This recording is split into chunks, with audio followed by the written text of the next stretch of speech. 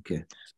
All right. So we'll start off in John 7:37, and it says, "On the last day of the feast, the great day, Jesus stood up and cried out, 'If anyone thirsts, let him come to me and drink. Whoever believes in me, as the scripture has said, out of the heart will flow rivers of living water.' Now, this he said about the Spirit, whom those who believed in him were to receive. For as yet the Spirit had not been given, because Jesus was not yet glorified." And this is one of the actions in John 7 that Jesus did that really kind of stirred up some conversation. So our text this morning in verse 40 starts with, "When they heard these words," those words we just read, and that action that we just heard about. He said, "When they heard these words, some of the people said, 'This really is the prophet.' Others said, 'This is the Christ.'" And I'm gonna pause for a second there, because that's if we go back to I think this is a fundamental to me. I'm gonna go back to Matthew 16 real quick, and 16:13, and read that. We did this last week, but I want to get this fresh on our mind, because one of the things that I thought about was when I was just kind of praying and navigating through this week, is one of the things I think that over the last 20 to 30 years, that's a damaging thing to the church at large in America, is this idea of you decide to follow Jesus, and all you got to do is ask Jesus into your heart. I'm putting my glasses on. All you got to do is ask Jesus into your heart. I look a lot better, huh? I'm trying to look at this phone, and I can't see it without it.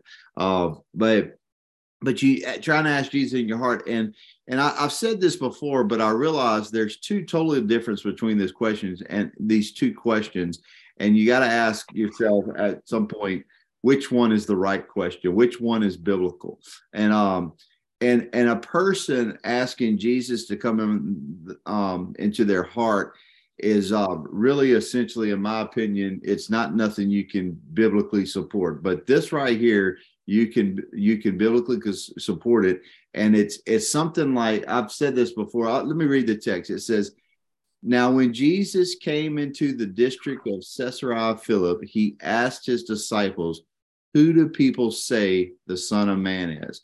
So if we go back to our text, that's the reason I'm bringing this up, because we've got these two ideas. The some are saying it's the prophet. This big thing is happening. Some are saying it's the prophet. This is the crowd. Some are saying it's the prophet. Some are saying it's the Christ. I lost my place again. Matthew 16:6 or 16:13. And here he's saying, "Now when Jesus came into the district of Caesarea Philippi, he asked his disciples, 'Who do the people say that the Son of Man is?'" So here we're talking about the crowd, the gathering, the people that are hearing the little bits about me. What is their instinct? Who are they saying that I am? And they said, some say John the Baptist, and others say Elijah, and others Jeremiah, or one of the prophets. It was their second part of John 1. I went back and looked at it, that we did this part about connecting all the dots of where Jesus showed that if they were willing to accept it, that John the Baptist was the Elijah to come. And then as I was reviewing it the other day, I don't think it stuck out to me last time, but if you go back and read in Luke, where Zachariah the priest goes in there and Gabriel talks to him, and he doesn't fully believe, and he says, "You're going to be mute until the child is born," and those kind of things. He actually says in that text, Gabriel tells him, he says, he will be in the spirit of Elijah, his son that's born. He'll be born with the Holy Spirit. He'll be in the spirit of Elijah. And of course, Elijah did more miracles, him and Elisha in the Old Testament. But also in Malachi, it said that a messenger that would come before him would be in the spirit of Elijah. So all of these things, as we look at our text, this is one of the things. There's quite a few things, but this is one of the things that they could have known in the text. So here we hear them. They could have known when this season was happening if they'd have been studied up in their scripture. So right here, when they're saying it's the prophet or the Christ, it's giving you an indication that they generally knew that there would be a prophet that would become before the Messiah. They're just not able to put together that John the Baptist was the prophet. And so, because if they had known that John the Baptist was the prophet, they'd have been looking for something to come right after him, which would have been the Christ. So they're back and forth here. They, when they're saying the Christ, maybe they are thinking to some degree that John was the prophet, but they're never really speaking that clearly. They're still working through it.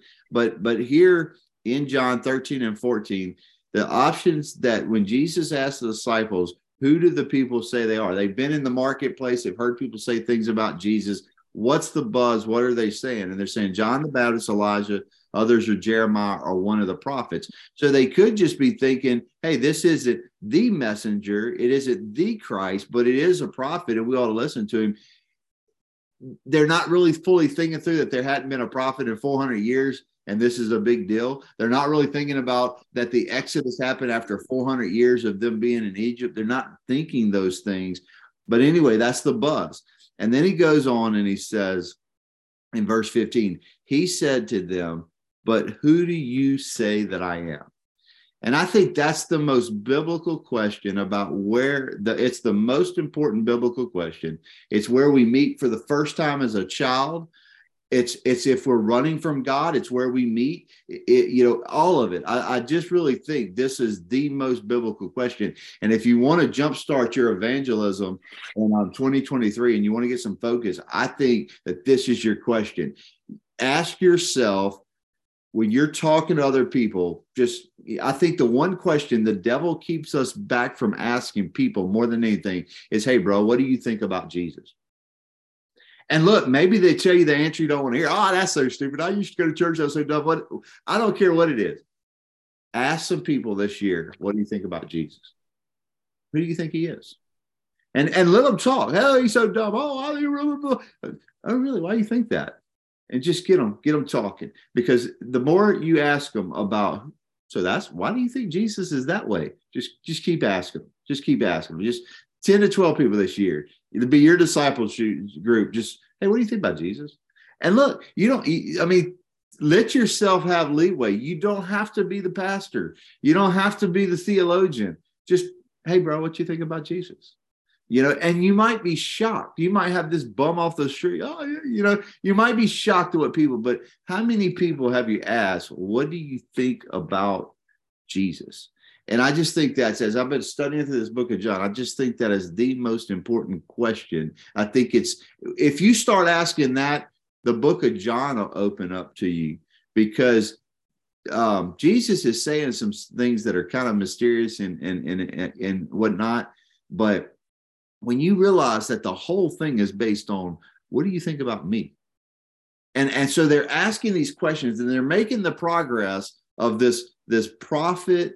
So anyway, finishing up, because I'm just going on. It says, Simon Peter replied, but who do you say that I am? It's verse 15, 16. Simon Peter replied, you are the Christ, the Son of the living God. And Jesus answered him, blessed are you, son of Bar-Jonah, for flesh and blood has not revealed this to you, but my Father who is in heaven.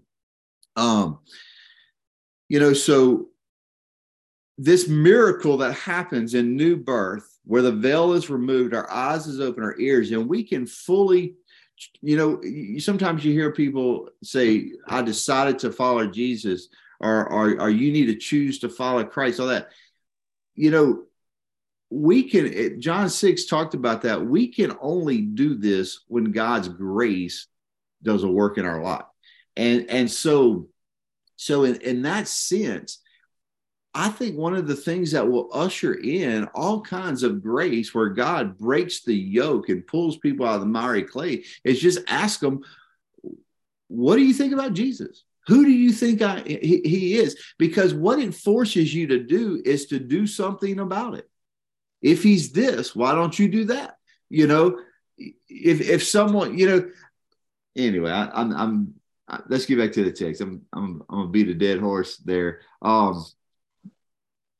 I would just tell you what I was going to say off script there is that, man, I don't care if you find yourself in a bar ask people there, what do you think about Jesus? You'll get some interesting answers. And the reason I say that is I went to a concert in Lafayette to try to support my family and something. And I wound up, I really didn't know, but it was World House of Beers or something. I was trying to find me something to eat. And I get in there and it's nothing but a beer pub, but they have a good live band. But man, I wound up having conversations. All these people are there partying, trying to do something different. And I'm just reading my Bible there up in essentially a bar, eating dinner. Like the waiter's coming. She's like serving all these people liquor. And she's like, what's this dude doing? He's reading a Bible. Oh, all right. I'm sorry. I got way off track. All right. So anyway, when they heard this, some of the people said back in 740, the people said, this really is the prophet. Others said, this is the Christ. But some said, is the Christ to come from Galilee?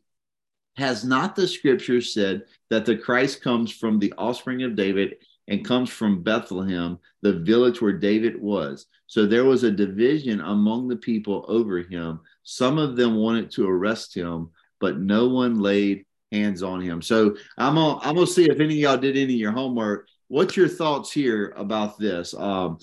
We've got this prophet Christ. We're going to be dealing with three people in the audience this morning: the crowd, the officers, and then Nicodemus. So in narrowing our focus and our conversation down to the crowd and this idea of them saying, this is pretty interesting. This is pretty cool. But doesn't the Christ come from Bethlehem? What do you see? What are you thinking about this crowd and where they're at this point of the story? And what do you pull from that?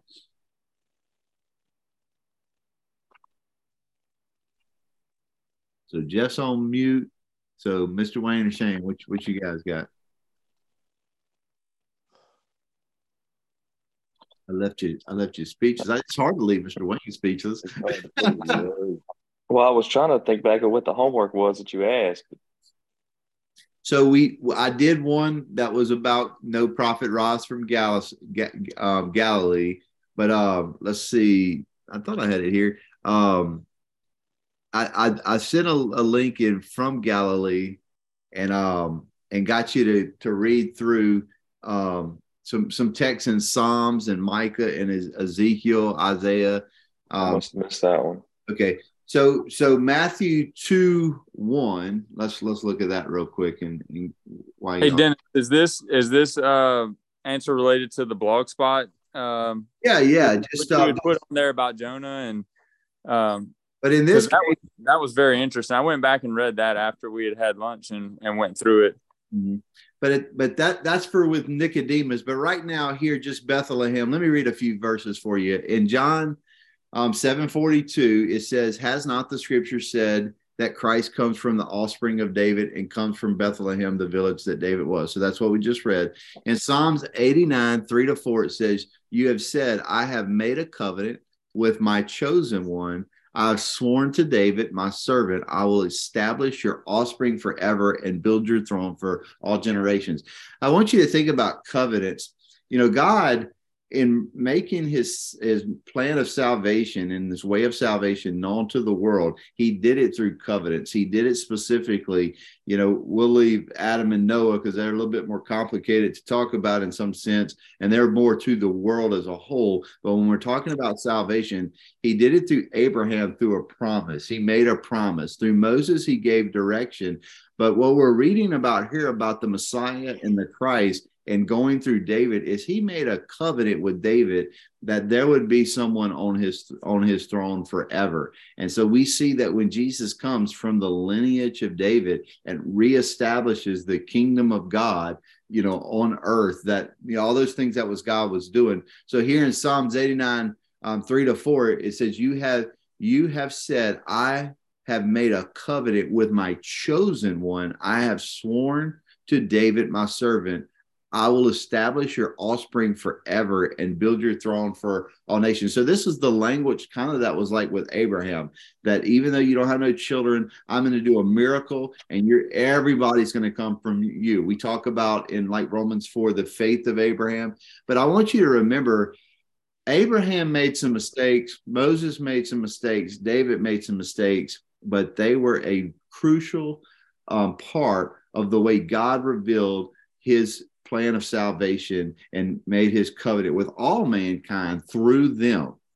And he brought Jesus through that. In Micah 5:2, it says, "But you, O Bethlehem, who are too little to be among the clans of Judah, from you shall come forth for me one who is to be ruler of Israel, who comes forth is from old and from ancient of days." Now, that ancient of days, if you study that, I've heard some interesting, but it just basically means he has no beginning. So Jesus was new and he was old. So like in chapter 8, when we get into, he'll say, before Abraham was, I am, and they get all real upset about that. That was part of the deal, is that Abraham's been dead for, 2,000 years now or so. And you're saying you were before Abraham. That got them pretty worked up. But this is interesting. Like, there was a creed that the oldest son would kind of run the show. And so when you look at Isaac, go back to Abraham and Sarah. When you look at Isaac, he was younger than Ishmael.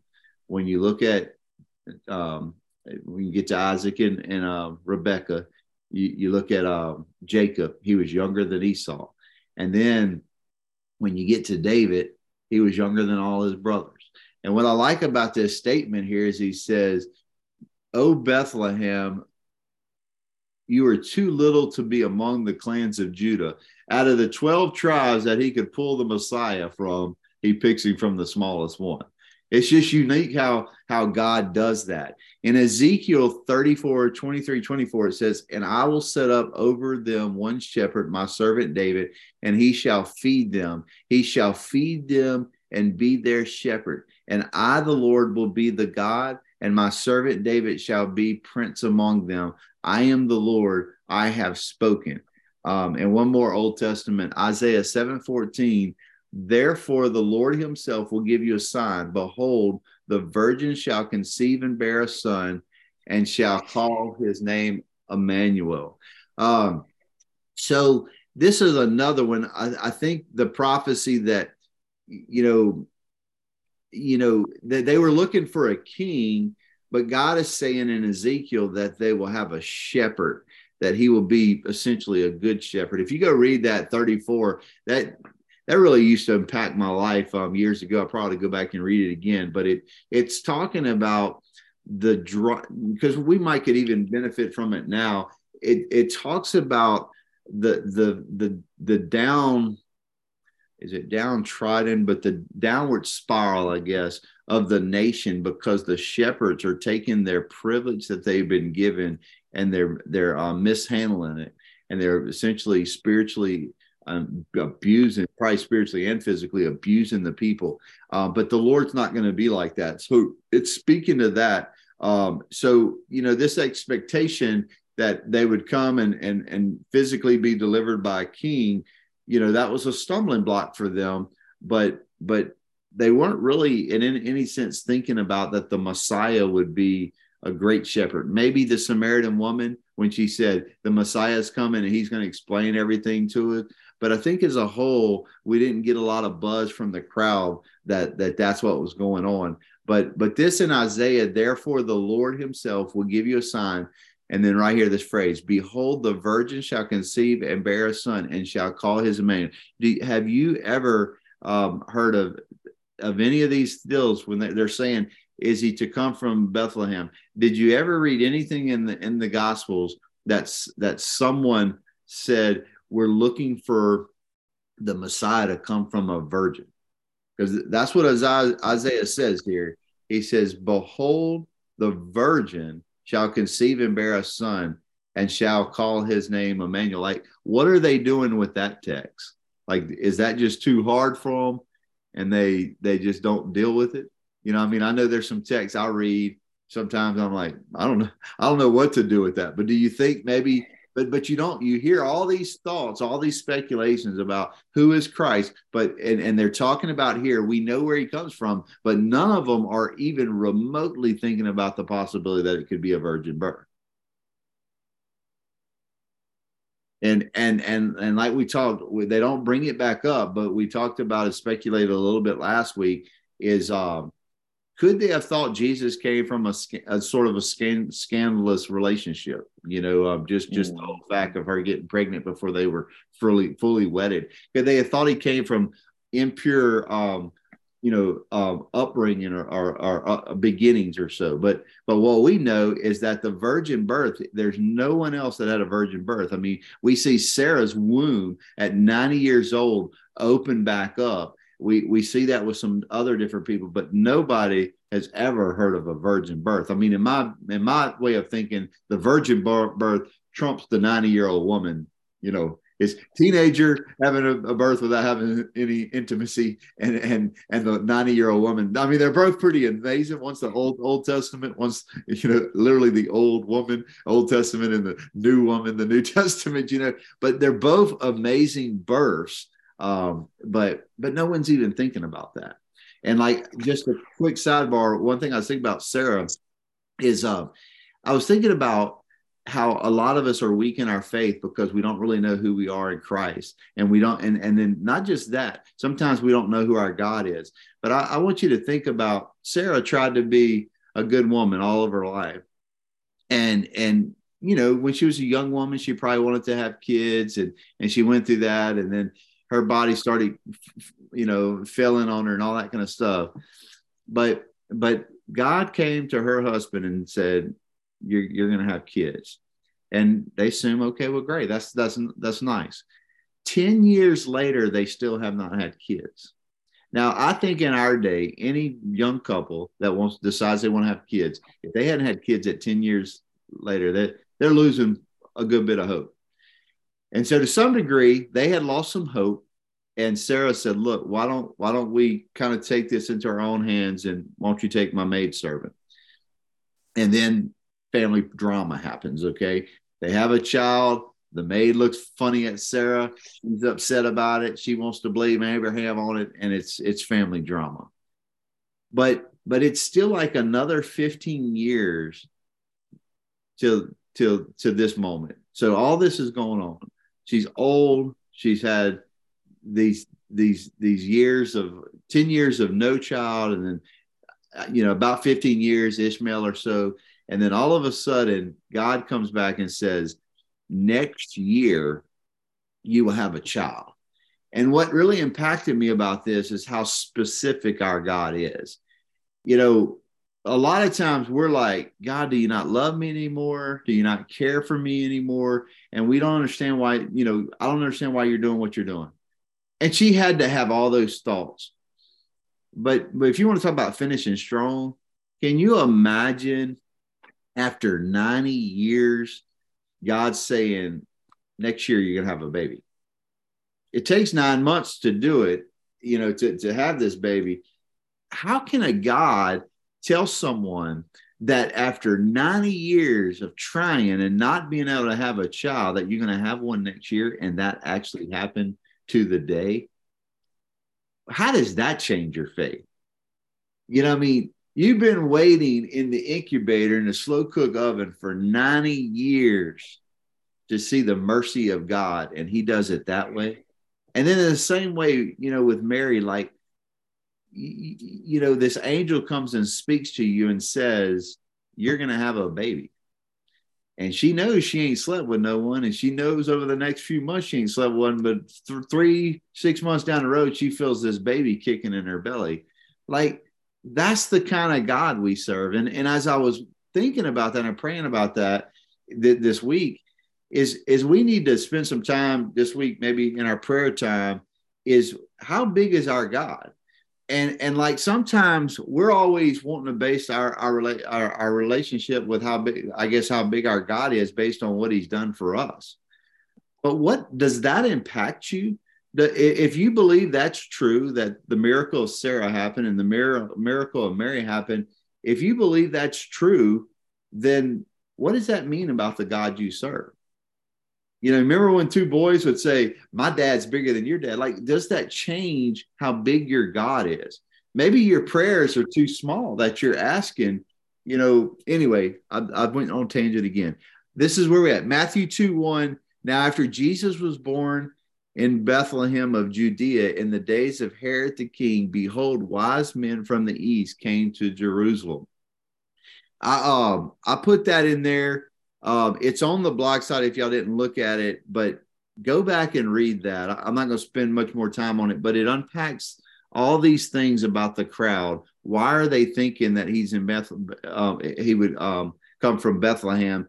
And Luke, I'll read two more. Luke 2:4-7. And Joseph also went up from Galilee, from the town of Nazareth to Judea, to the city of David, which is called Bethlehem, because he was of the house and lineage of David, to be registered with Mary, his betrothed, who was with child.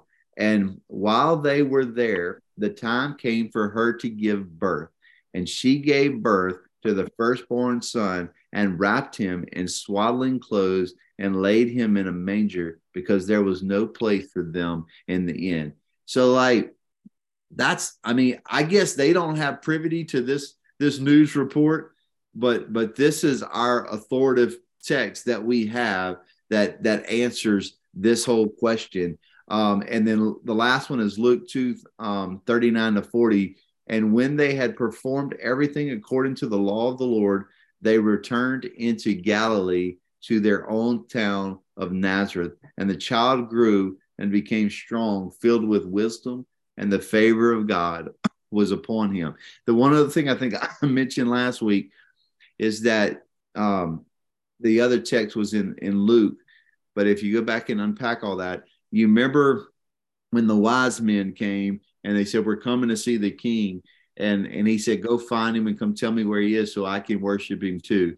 And when Herod realizes he was duped, so to speak, he commands, he charges that everyone under 2 years old be killed. Well, if Jesus is 30, 31 years old, something like that, that was just, 28 years ago. It wasn't a couple couple decades ago. It's like the 90s or so for us.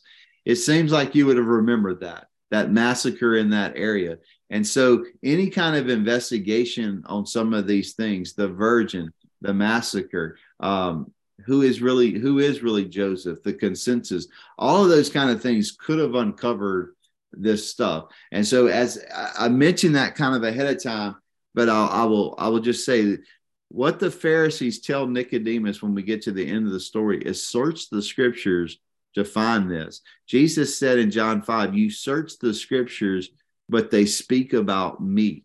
That's the problem that they're running to. They love the scripture, they're reading it, or in a sense, but their hearts are unclean. They're not reading the scriptures to better their relationship with Christ and to help others better their relationship with Christ. They're reading the scriptures more to have control over people and to spout, like when we talk about negative about theology, we talk about people trying to be so wise and not really caring about people. This is the picture of the Pharisees. And when they come, I thought about this picture. I know none of y'all do this, but if you ever had your job sneak up on you not your job, your boss sneak up on you on your job, and you weren't doing what you were supposed to do, you would, we're just doing this, boss. You would be really caught off guard. And that's sort of the way the Pharisees are being caught. Jesus is sort of coming like undercover boss. If you ever watch this show, where they come and he begins to ask them questions about why they're doing what they're doing. And they've been doing it wrong for so long, they don't know how to handle it. All right, so I guess back to the text there.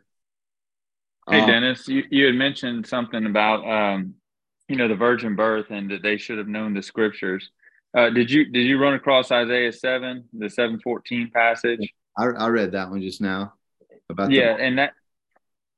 So the backdrop behind that too is with King Ahaz, and the Lord asking that he ask for a sign, but not having faith in that, and then getting the sign of the scripture of the virgin birth, and still saying in his mind, that's not enough, and so he went and sought other ways to battle these two armies that were coming against them.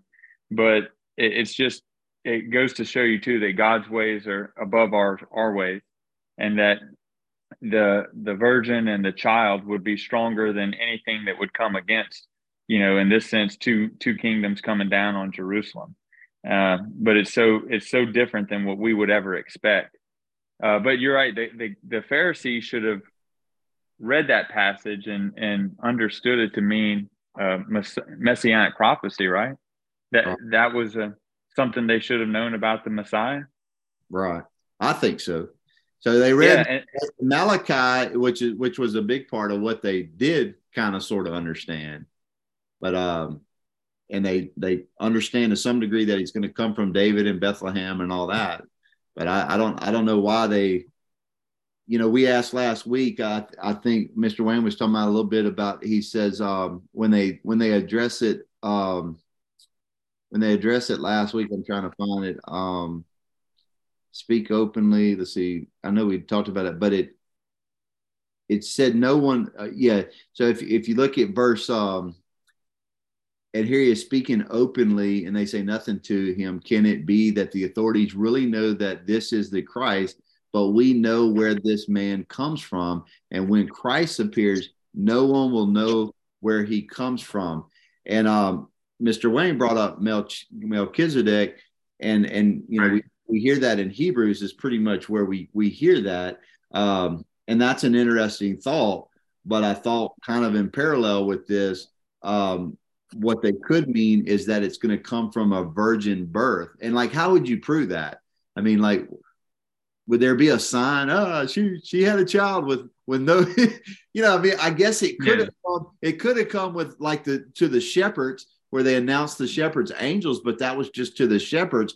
But what were they expecting? Some angel announcement of something like virgin woman is, But you also touched on a good point about what happened at the massacre that Herod wanted carried out. That, I mean, if we heard about that today, that's something that would stick in our minds, and they would have known about.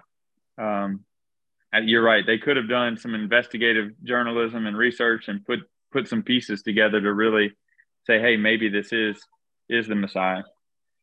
Yeah. I like how you brought that point about, because it, you try to put yourself in that setting. What would you have done?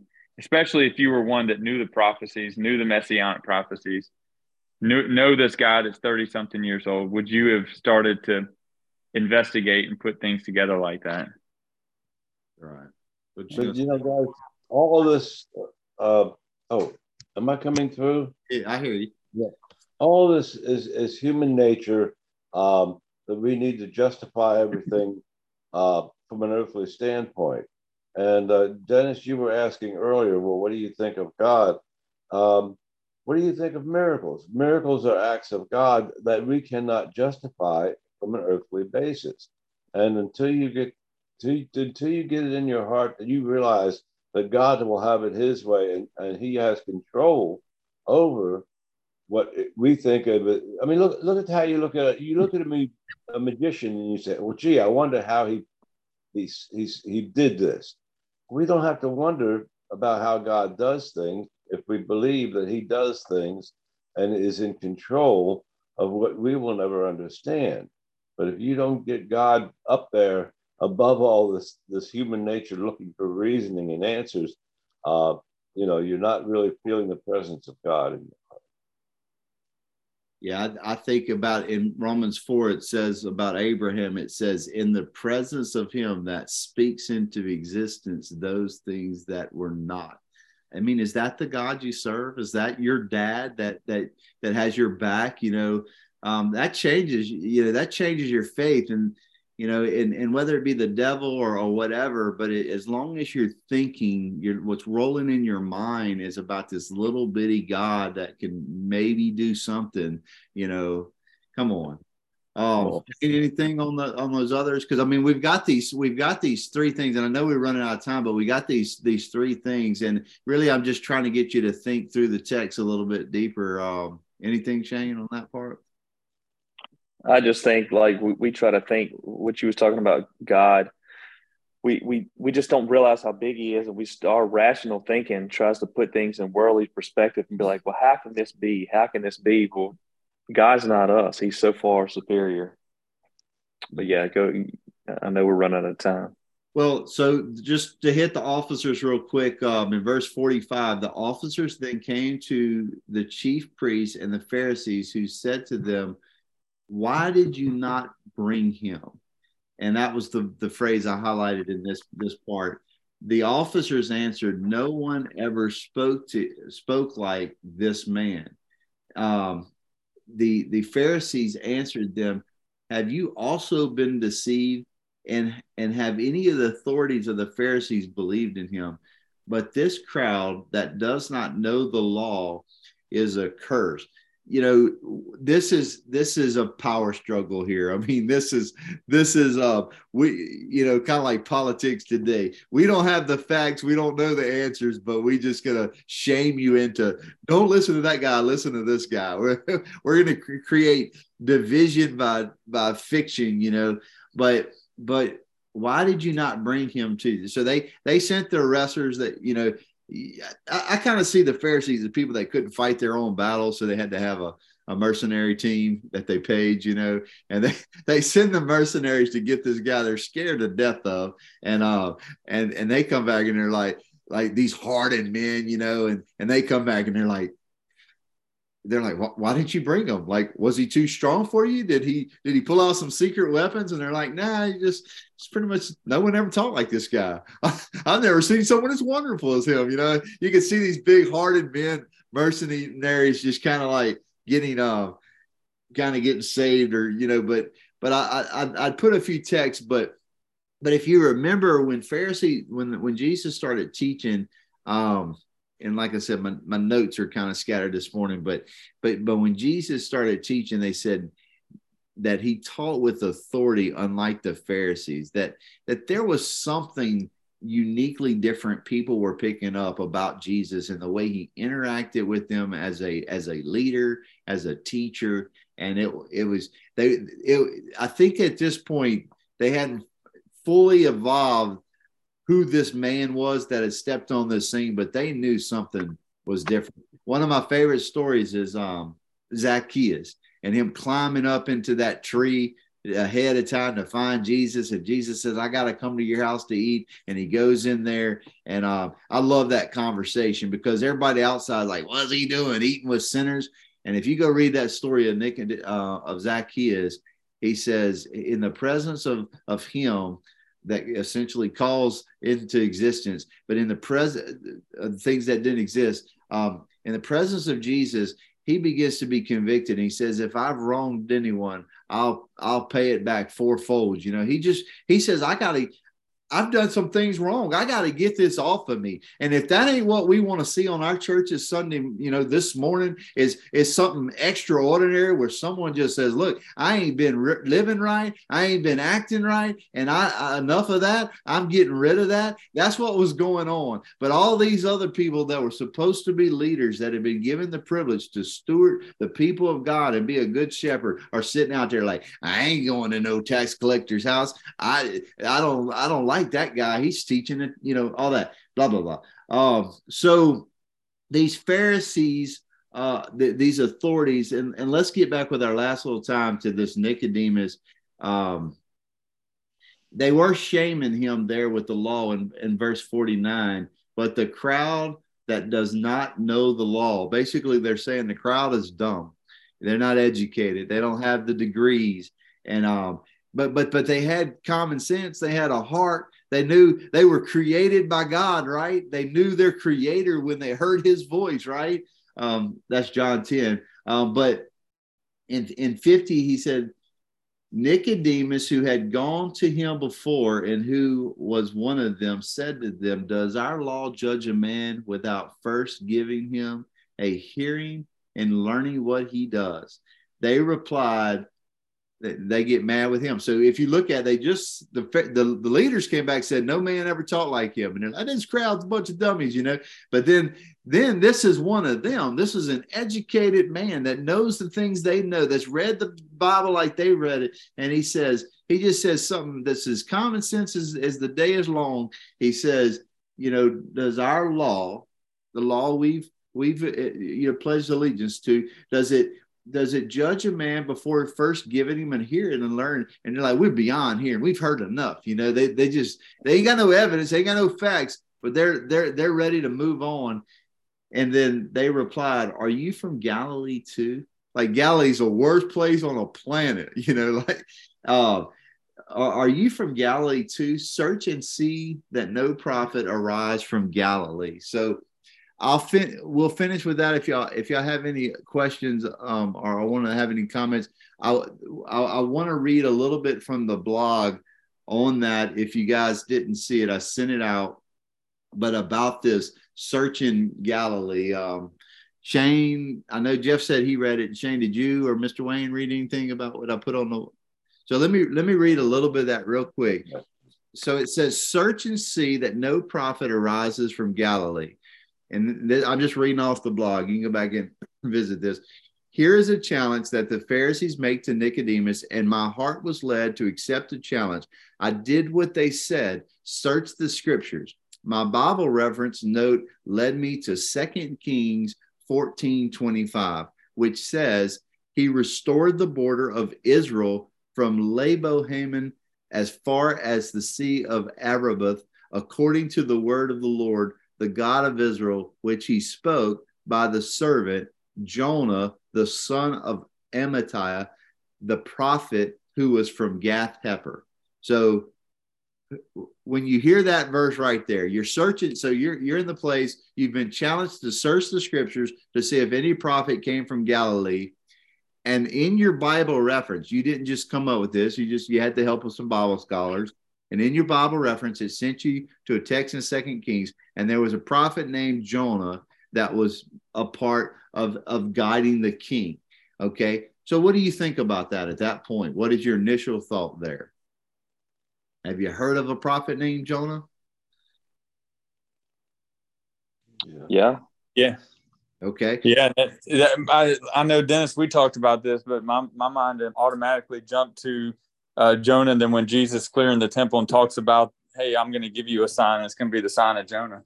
Okay. So here I recognize the name Jonah, but ask, is that the Jonah and the well Jonah, running from God Jonah?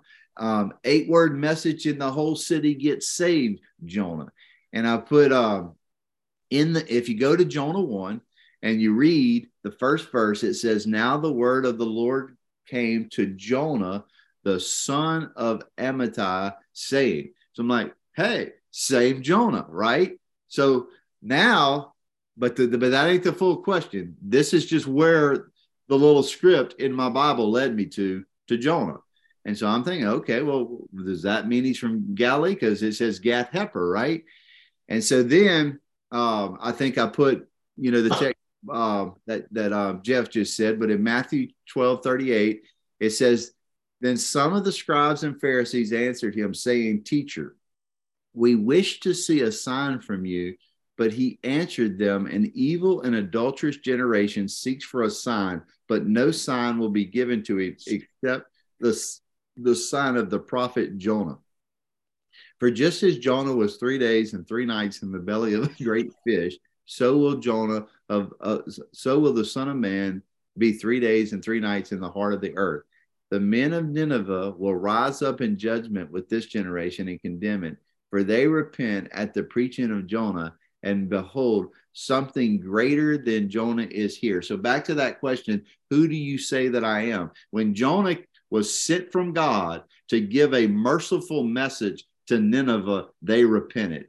Now, this is someone greater than Jonah speaking to them and speaking more than 8 words. And because Jonah didn't even want to preach to them, he's like minimal words, period, fastest sermon ever, and they're repenting. But Jesus is pouring his heart out, in a sense to them. And they don't even realize that he's greater than Jonah and that the privilege they have. And then I put, when Jesus spoke about Jonah, he was dealing with a people that refused to hear God's present word and was walking in rebellion to him. He was dealing with them wanting a sign, and he and he was prophesying to them what the fulfilling of God's way of salvation would look like. So no one was looking for the resurrection, right? So just as a lot of people miss the virgin birth, a lot of them ultimately miss the reality of the resurrection. And so he's pointing them into a new prophecy. There was a prophecy of Isaiah that there was a virgin birth, but he's pointing them into, it's a prediction of his death, burial, and resurrection through Jonah, and they're asking for a sign. So he's sort of not giving them a sign to necessarily verify what he's doing in present time, but he's giving them a sign that they'll remember after this whole story has unraveled, you know, of what's going on. And happens, no, tell them what happened beforehand. And okay. And then the next question is this Gath heifer.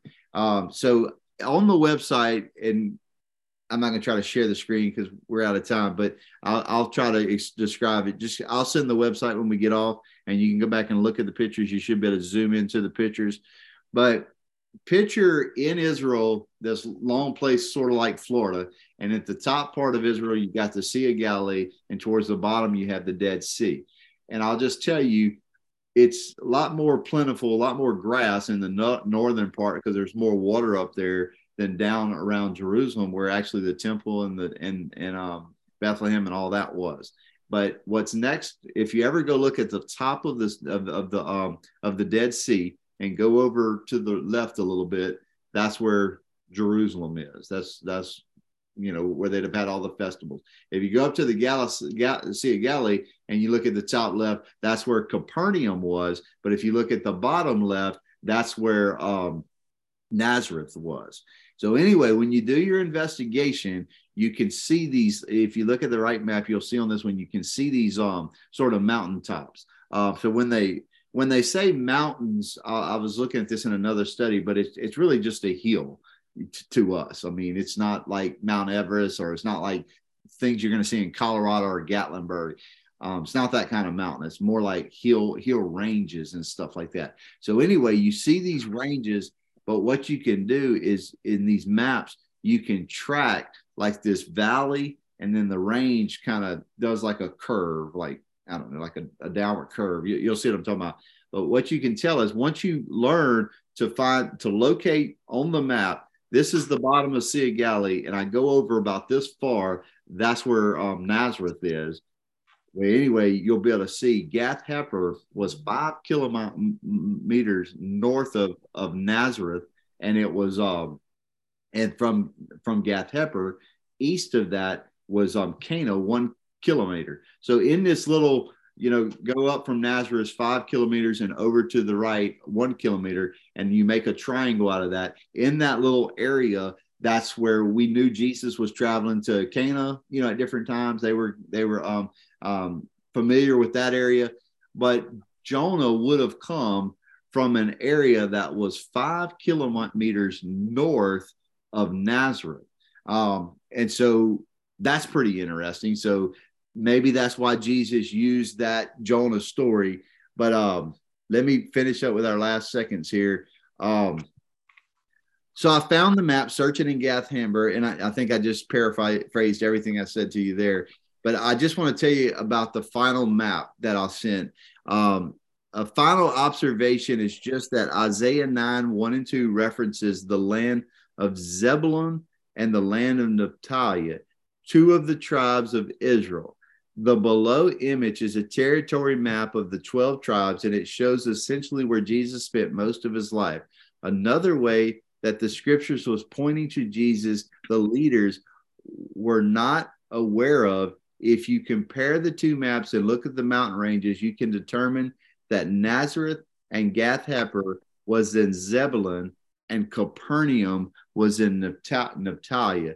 So I'd put in some other stuff about about where the roots of these tribes were, like who they were born to. One of them was born to Leah in Nazareth area where he lived at. And when he went to Capernaum, that was one of the maid servants of Rachel, just if that means anything to you. But what I wanted to read, I don't think I put it in here.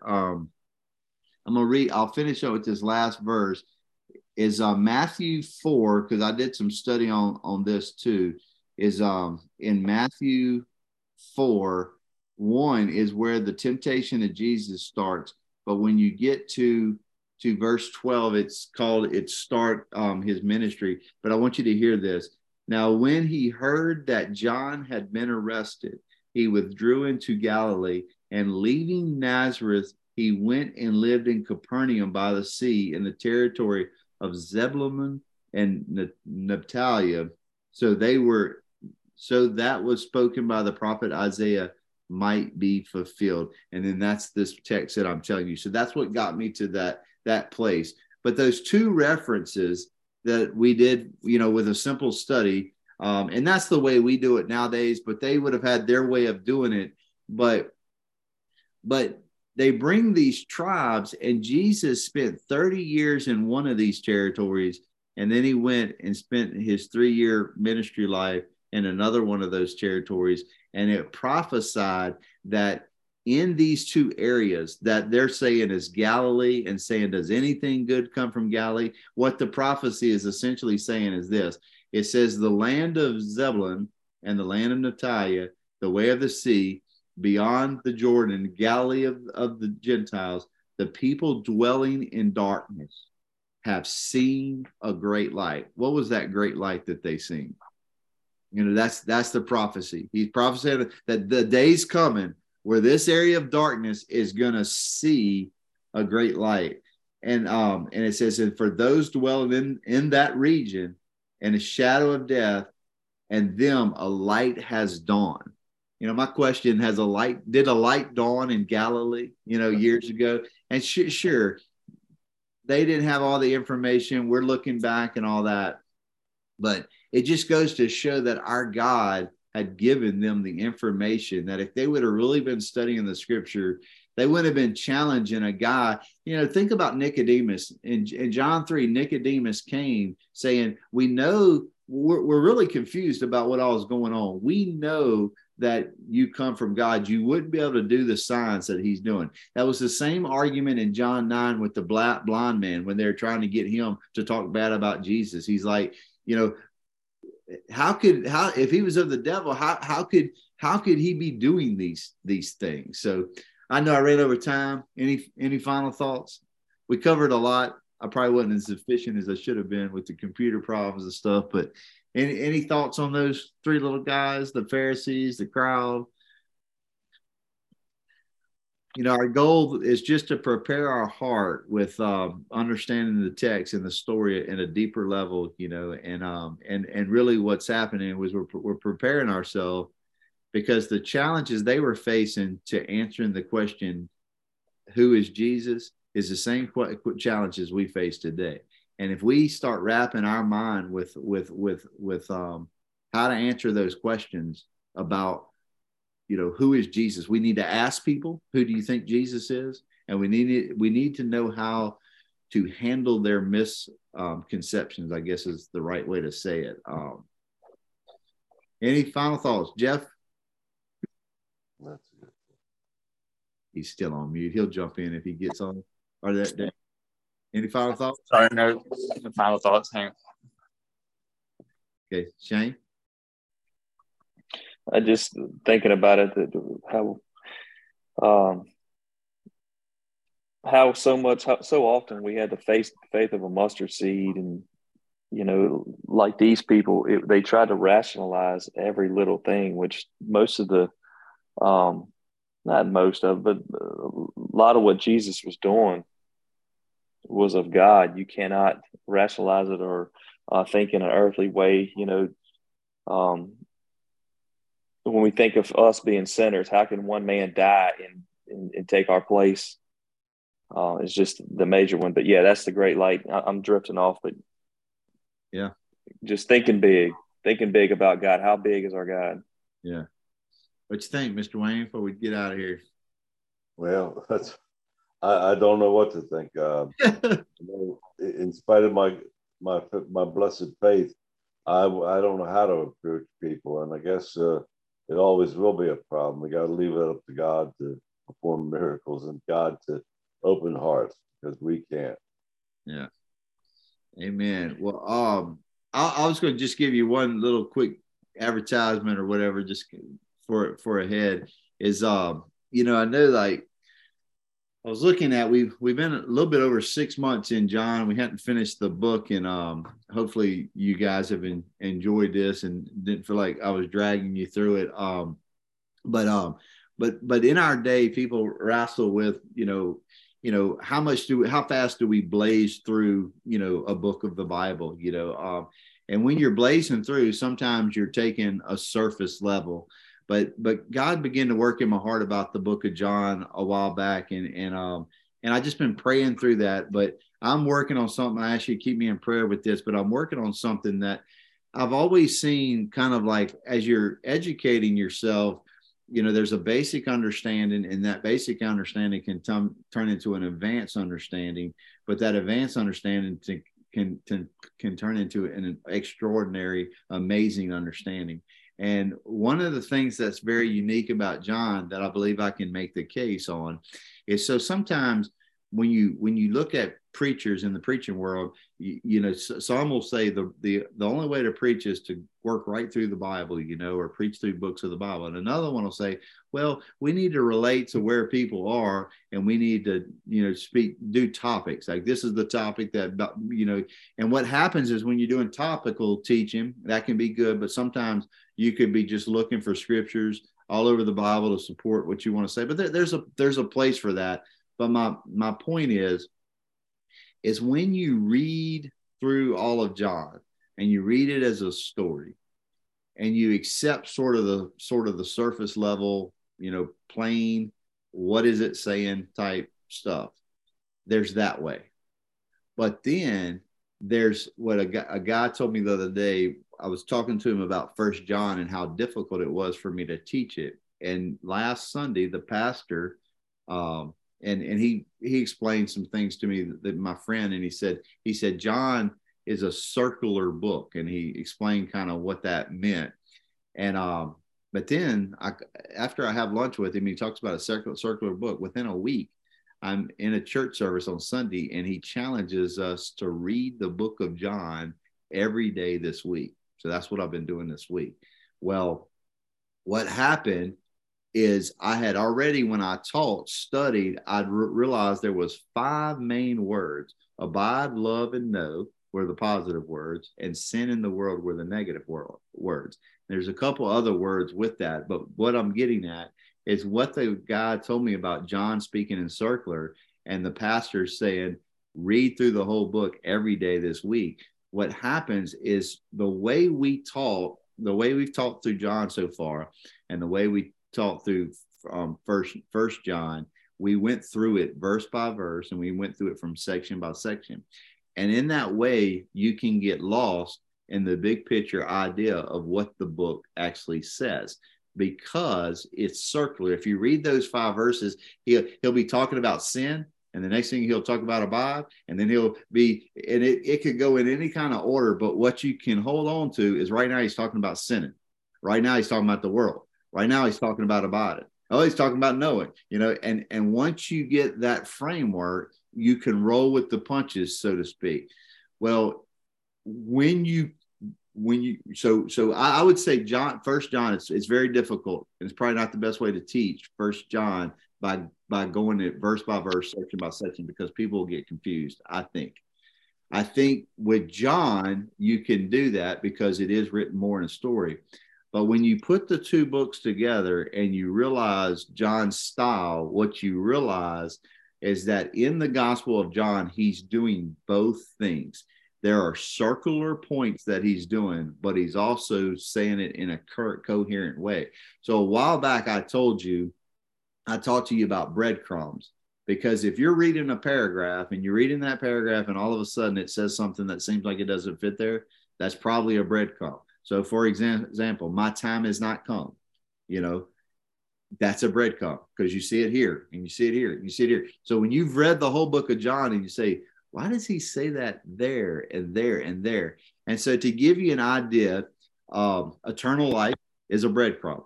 Every time you hear eternal life, write that verse down and ask yourself. eyes, ears, hearing, seeing, seeking is a breadcrumb. So anyway, I'm working on that. Pray for me. But that's what I want you to know is that we're doing what we're doing, but there's something else that what we're doing is preparing us for. And there's the basic level learning that can turn into an advanced learning that can turn into an amazing learning. And I don't think we've quite got there, or I've got there yet, but I'm excited about what can happen, because what we're, the old saying, if you teach a man, if you give a man a fish, you feed him for today. But if you teach a man to fish, you feed him for a lifetime. And I think a lot of times what we do in our church environment is we just give out fish. Someone else goes and catches some fish and says, "Hey, look at these fish we got." But we've got to turn that around, where we learn to read the Bible in a way that it creates extraordinary experiences in our personal time. And people say, "Bro, what are you doing? How are you fishing? I need to know how you're fishing so I can fish like that, because I want those extraordinary results in my personal time." So like I said, pray for me as God's navigate me through that. And like I said, I gave you some details to maybe kind of be thinking through that. But yeah, Mr. Wayne, open. Shane, why don't you close? And like I said, keep me in your prayers of that. I have a few ideas of something I want to do in the future that we'll kind of get started here soon. But I'll let you close this, Shane. Father God, so much to unpack here. And sometimes I feel overwhelmed, just my lack of knowledge. But Lord, I pray that as we go throughout the week, Lord, that we just be attuned and open to the Spirit, Lord, that there is things you're trying to tell us through your word. People we come across, Lord, and as Dennis said, I think we do have a duty to just ask people what they think about Jesus. What do they think about you, Lord? So, Father, I pray that as we go about our week, it's not just an empty checklist that we must complete, Lord, but that is so much more, that it's a deeper and just trying to be in your presence in all that we do. Lord, just open up Dennis's mind to what it is and that you're trying to teach. And Lord, just if we can be beacons of light to those that we come in contact with, that we just do that. And we ask this in the biggest, most precious name and above all names, Lord, Jesus Christ. Amen. Amen. No. All right, guys, you have a good day. If you need anything, give me a holler. No. Yep. Dennis, we'll get lunch this week. Tomorrow won't work for me. I just realized that, but one day this week, okay, I'll get with you. All right. Talk to you later. All right. Bye. Bye.